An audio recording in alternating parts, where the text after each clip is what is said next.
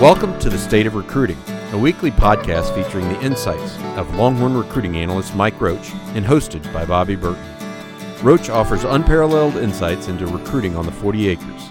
Each week, he crisscrosses the state watching and talking to blue-chip recruits. And I'm Bobby Burton, a 1992 Texas grad and one of the recruiting industry's founding fathers. I played a formative role in the creation of both 24/7 Sports and Rivals.com. The State of Recruiting is taped each and every Wednesday during football and recruiting season. Subscribe now on Apple, Spotify, or wherever you listen to podcasts. Hook 'em.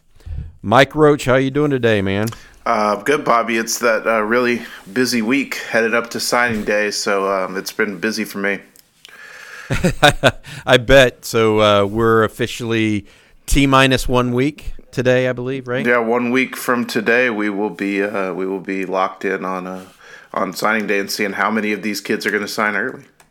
Yeah, so Texas has, with the decommitment recently of Ty Jordan, what is Texas at now from a commitment number? That would put them at 16, I believe. Okay, so 16. And they're hopeful to sign 16 or 17 on next Wednesday or beginning next Wednesday. Is that correct? Yeah, I talked to a source this weekend that said Texas expects to sign most, if not all, of their class early. Now, I've talked to a lot of kids who told me they plan to sign early, but, I'm interested to see how many actually follow through on that if they don't know who their coach is going to be going forward. I just think that that's a really big hurdle either way to not have an offensive or defensive coordinator. Gotcha. Subsequent or prior to the decommitment from Ty Jordan, Texas really hadn't seen much movement from negative movement from a recruiting perspective since letting go of its both offensive and defensive coordinators. What do you contribute that to, Mike, and what are what's the fallout or impact of that? Well, first of all, with Ty, I should say we do very much expect him to decommit, but nothing has actually been announced from his side. There was another site that made a report about Ty decommitting, but they based it on the fact that one of his high school teammates who now plays at Utah had put it on his Instagram story. Ty himself has not actually reported anything. I've reached out to Ty and those around him and haven't heard back yet, but I'm not actually going to run with it until somebody near Ty actually says, yes, this is happening. Now, again, we do expect it to happen. I think it will. I think it has, based on everyone I've talked to. It just hasn't been to a place where we can report it. We talked about it a little bit last week, but Utah has simply just had more contact. They've shown more enthusiasm towards contact with Ty, and I don't know if that's because Texas has just been, in a tizzy, kind of figuring out all their staff changes and things like that. But Utah certainly capitalized, and people keep saying, "Well, how did Utah become this juggernaut?" People don't understand that kids lack a lot of foresight, so you can sell 1 year of success to them. And Utah certainly had a very successful year with a fun offense and a fun defense, and that's an exciting environment that you can sell to kids. Kids typically don't look at the depth chart and say, well, next year you're going to be a really young team and you probably won't have that much success. They think it will go on and on and on. That's kind of how Texas was able to capitalize on last year and things like that. So, for Texas, they are battling Utah on the field in about a month, and now taking their first loss to them on the recruiting trail. They're going to have to find a second running back to go with Bijan Robinson. I think a guy like Kevontre Bradford from Lancaster is probably going to be the pivot point and the next guy on the list. And to me, he's just kind of a little bit of a bigger, faster version of Ty Jordan. Maybe he doesn't have as much in the receiving skills, but certainly as exciting of an athlete. And from what I hear, would be very open to Texas making an offer. So I'm kind of reading into this a little bit, Mike. And if Texas isn't necessarily prioritizing Ty Jordan,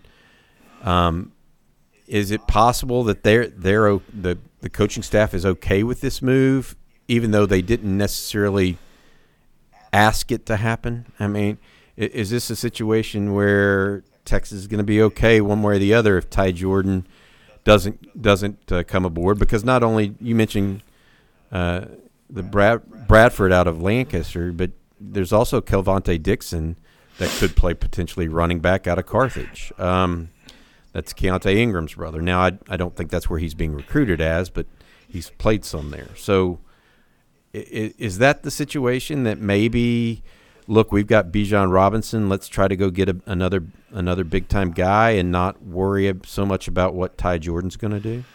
I think that they wanted to keep Ty. They went in home with him Monday, and I think really wanted to keep him, but for whatever reason, and look, I don't know. I mean, the reports that they hadn't been in very much contact with him came from Ty's side, and so those could always be true, but they could also be a way to explain away, thoughts of decommitting. And I think Ty's always felt a little bit like a second option to Bijan Robinson, where everybody makes the big deal out of Bijan and Ty's just the add-on.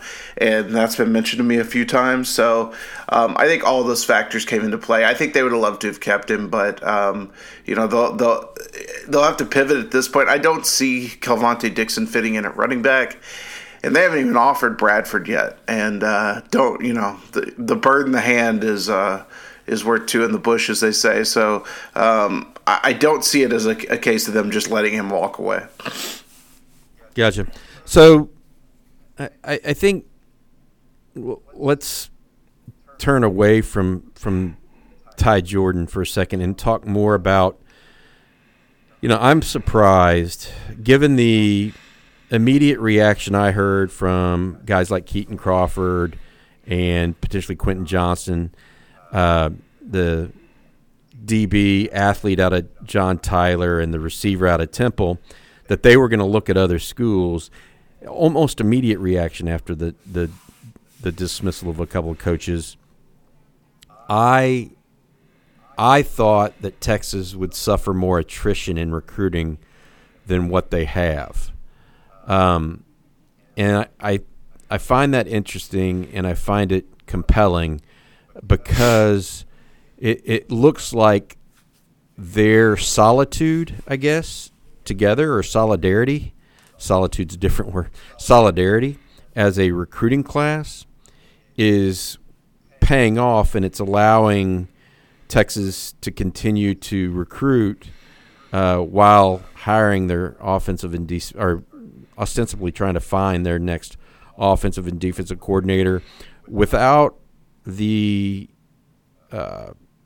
axe hanging over Tom Herman's head as it relates to the recruiting class. I mean, I think that as I wrote yesterday, it's really a situation where that's giving him some leeway or some runway to make these hires, as opposed to being pigeonholed into them right off the start. Yeah, definitely. They've got a runway, but I would say that anything could still happen in this last week, and I think we'll really see where kids will say whatever, but I think we'll really see where their loyalties lie as it comes down to the wire here. And I think that there is a concern from me that while sources are telling me, yeah, everything's good, we expect everybody to be pretty solid, everybody to be in, I would at least be a little bit suspicious that somebody was, maybe looking around, behind the scenes. I think kids are always going to do what's best for them. I don't blame them for doing what's best for them.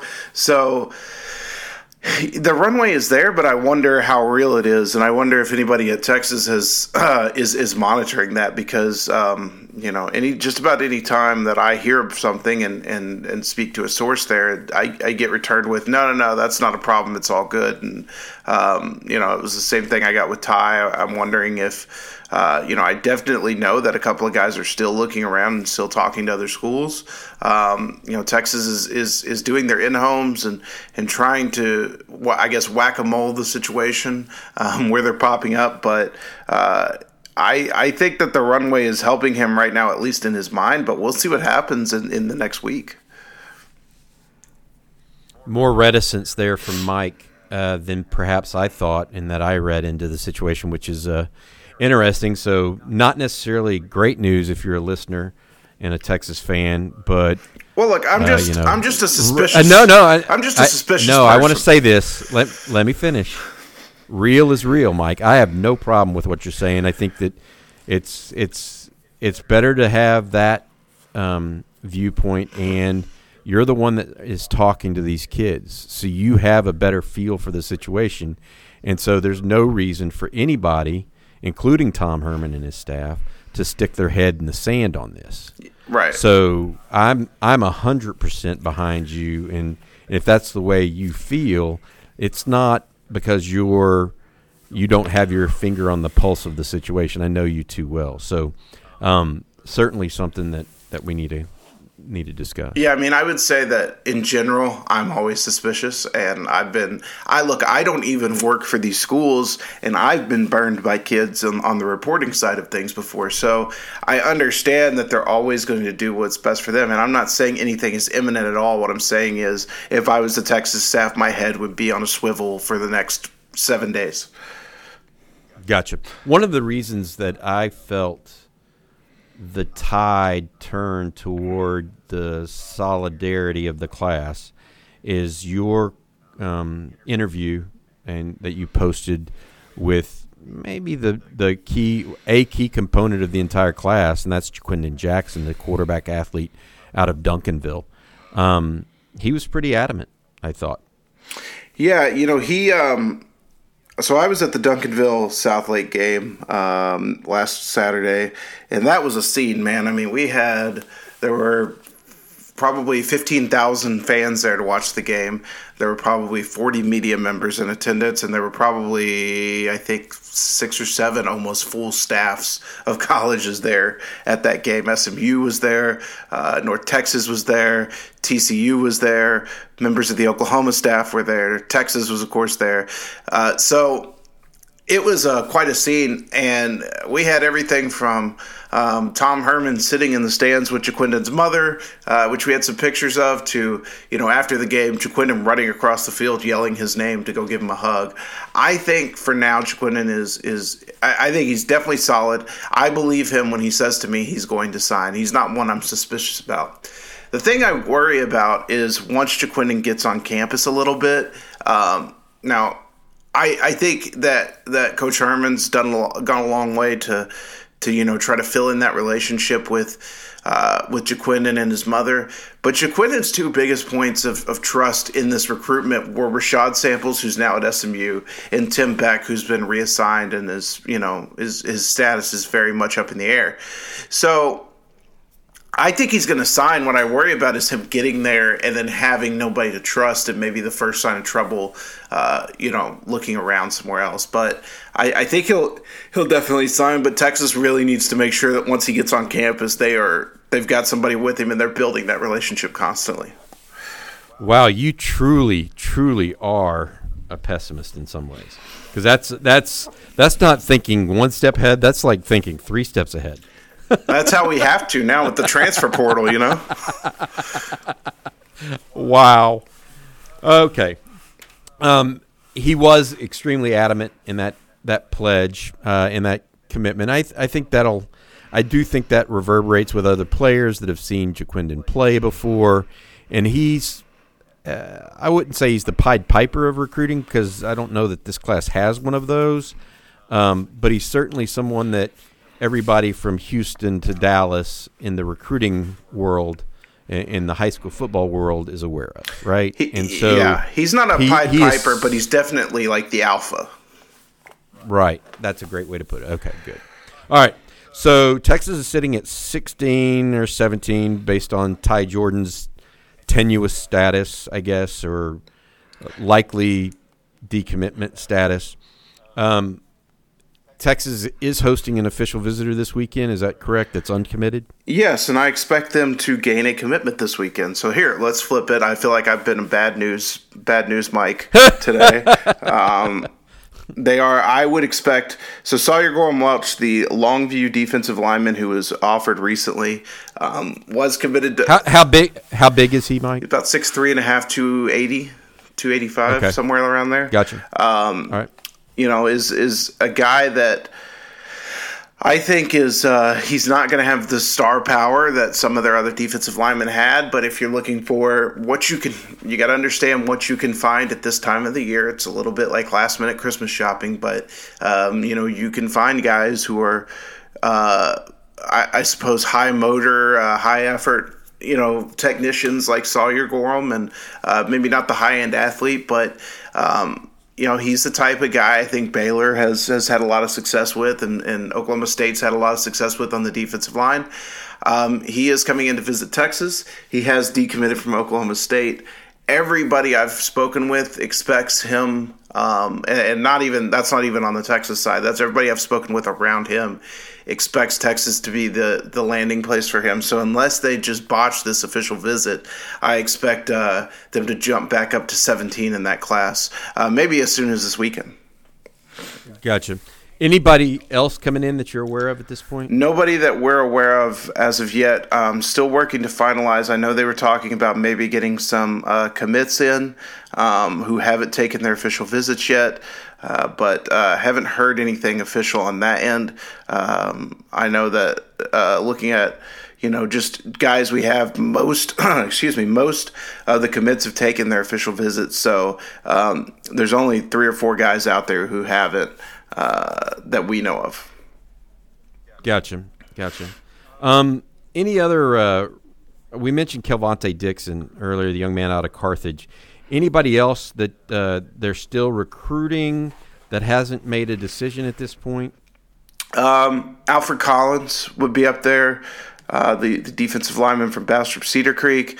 Going back to Kelvontae Dixon real quick, I think his is just a case of he's not going to do anything until Carthage is out of the playoffs, and they look like they're going to play for about 2 more weeks. So I think that for him, Kelvontae's recruitment will carry on into January and through to February. Alfred Collins told me last week when I went to go see him that he would be signing in February as well. And that, I think that it's really surprising to me that Alfred's kind of stretching it out this far, because at some point back in the summer, he really expressed an interest in shutting this thing down as quickly as possible. And now he's going to stretch it all the way out till February. And I can tell you this, Alfred's a good kid, very accommodating, always polite, but he doesn't enjoy doing interviews. And I kind of told him the other day, like, hey, man, if you stretch this out to February, you're going to be like the big fish who hasn't signed anywhere. So people are going to be calling you like crazy. Just prepare for that. And so we'll see there. I think Texas feels good, but they know they're going to have to fight off Oklahoma and maybe even Baylor for him. Outside of those guys, I would expect a lot of new names to be identified after this early signing period, and hopefully once they get an offensive and defensive coordinator in and can kind of start identifying, what it is they want within their schemes. Gotcha. Any other players out there that Texas is still trying to, like? I saw they went in home with Keely Ringo from Scottsdale, but that appears to have been gone south. That recruitment appears to have gone south. Yeah, I think that Keely's always really liked Austin and the program and everything. Texas would love for him to postpone his signing until February and get a chance to recruit him into January and February. I think Jason Washington's really important to that recruitment. I think Tim Beck is as well. Obviously, both of their futures are up in the air. But I think that Keely still intends on announcing his commitment in January at the All-American Bowl. And so unless Texas can really get him to push it back, I expect him to pick Georgia at the bowl game and sign early. Oh, so go ahead and sign even before he announces? Yeah, probably. I would guess. It would be really weird for him. But hey, there's been weirder things. It would be really weird for him to announce at the bowl, not sign, and then take other official visits. But gotcha. I do want to say one thing about Kelvontae Dixon, because Keontae Ingram was similarly situated. He had actually committed to Texas, though. Mm-hmm. He did not, if I remember correctly, he did not sign while Carthage was still playing in the playoffs, right, a couple years ago. And for those of you who don't know, like Scott Surratt, the head coach at Carthage, is a pretty serious guy. He has 6 state championships, Bobby, and he has 6 playoff losses. So that's quite a record to have the same amount of playoff losses as you do state championships. Basically, and that doesn't include his time at Texas High and Texarkana. Right. So as an assistant, he doesn't like distractions, and they know what the goal is at Carthage. That's damn near a college program or a pro program, the way it's run. So I think it's just standard operating procedure for them. I would not have. I know that Jeff Traylor, the former Texas assistant and Arkansas assistant and former Gilmer High School head coach, just got the UTSA head coaching job. I was surprised, actually, that he named Barry Lunney the offense coordinator. I thought he might actually tab Surratt because Traylor and Surratt are good friends. And, frankly, I think Surratt is ready to make that step if he so desires. But here's the thing, Bobby. I'm not sure UTSA could pay him more than Carthage. What does he make, 150 at Carthage? I think he makes upwards to near 200. Yeah, so that's crazy. And he's so comfortable there. Like I honestly, talking to people around Traylor, there was some expectation that he was at least going to reach out to Surratt, but I think Surratt's got it made. He's paid what he's paid. I mean, I don't think he's worried at all about leaving Carthage. Yeah, no, that makes sense. That makes total sense. So, you went and saw Pleasant Grove last week, Rockwall, Prosper. Anybody catch your eye that we need to talk about? Jake Majors, I guess, at Prosper is a Texas commit. Yeah, Jake Majors had finished up his high school career with the loss to Rockwall in the regional final round. Just a tremendous kid, tremendous player, I think. I know that I wrote about him this week in our signing day spotlight about how, his kind of, it's cliche to say that a white offensive lineman has the lunch pail type attitude, but that's Jake. I mean, he's just a blue collar kid, and he comes from a good working class family. Both parents work in the healthcare industry and work really hard. And Jake's always kind of approached everything with that type of attitude, even back to the opening when he was kind of getting beat up on the interior. And he told me, he said, I've never dropped to my right. I've never dropped from anywhere other than a left tackle position. So I'm not used to playing center, and then went and worked on it in the ballroom of the hotel for 2 hours with the coach before he could come back for the afternoon session. That's just Jake. And I love everything about the kid's ability, his footwork and his tenacity, his ability to move, his motor, all those things. I think he's going to be – I've stood alone on the Jake Majors hill as people have gone up and down around him. I think he's still going to be a very, very good player at Texas. And hopefully, if they can get him – teach him the intricacies of the center position, a good interior player. As far as a high school left tackle, he's one of the best I've seen, just incredibly solid. Won't be asked to play that at the next level, but just a really good kid and a really good prospect. And so he'll be enrolling in Texas in just a few weeks. Gotcha. And then I know you have a personal commitment on Saturday. Who are you going to see on Friday? This coming Friday? Yeah, before I do that, let me go back to Prosper. There is a kid I want to shout out who I think is going to be a guy for us to watch over the next 2 years. They've got a receiver there named Tyler Bailey, a 2022 wide receiver from Prosper. And he's kind of had his coming out party during the playoffs. And I saw him in spring practice. I saw him in the season, and he intrigued me. But probably a kid who right now is a sophomore, is about 5'11", 180. Really quick, can really take off and get to top speed quickly, and a kid I think that's going to become a big time recruit. Another one is if you've watched Rockwall at all, their quarterback Braden Locke, who's a sophomore, is going to be pretty special as well. He is. Of course, he has Jackson Smith-Jigba to throw the ball to, which is makes things a lot easier for him. But really good quarterback, can really sling it. So my favorite part of the playoffs, Bobby, honestly, is finding the underclassmen, because I think that's where they kind of shine and start to really pop up. And those are 2 underclassmen I've seen, along with Quinn Ewers, the Texas target. who threw a very good game against Duncanville in a loss, and some bright futures coming up at 22. How did I forgot to ask you even going back to that Duncanville game? How did Jaquindon Jackson look? I mean, I tweeted after the game, like, what more can I say about this kid? He's incredible. He's one of the best I've ever seen. I mean, he was 8 for 8 throwing for 170 yards, I think, and a couple touchdowns, and then he ran for 150 and 3 touchdowns.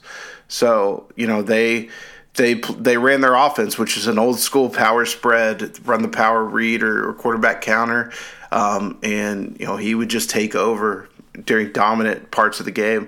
They'll face Rockwall this week, which I think Rockwall will give them a test, at least offensively, but I expect Duncanville to be back in the state championship against North Shore, and you can all kind of watch Jaquindon's last game on TV if that happens. Gotcha. What game are you going to see this week? This Friday, I'll be seeing Pleasant Grove again. I saw them last Friday, but they've got so many kids that I can go back and interview different ones this time. So Texarkana Pleasant Grove will be playing Midland Greenwood at the Star on Friday night at 6 p.m.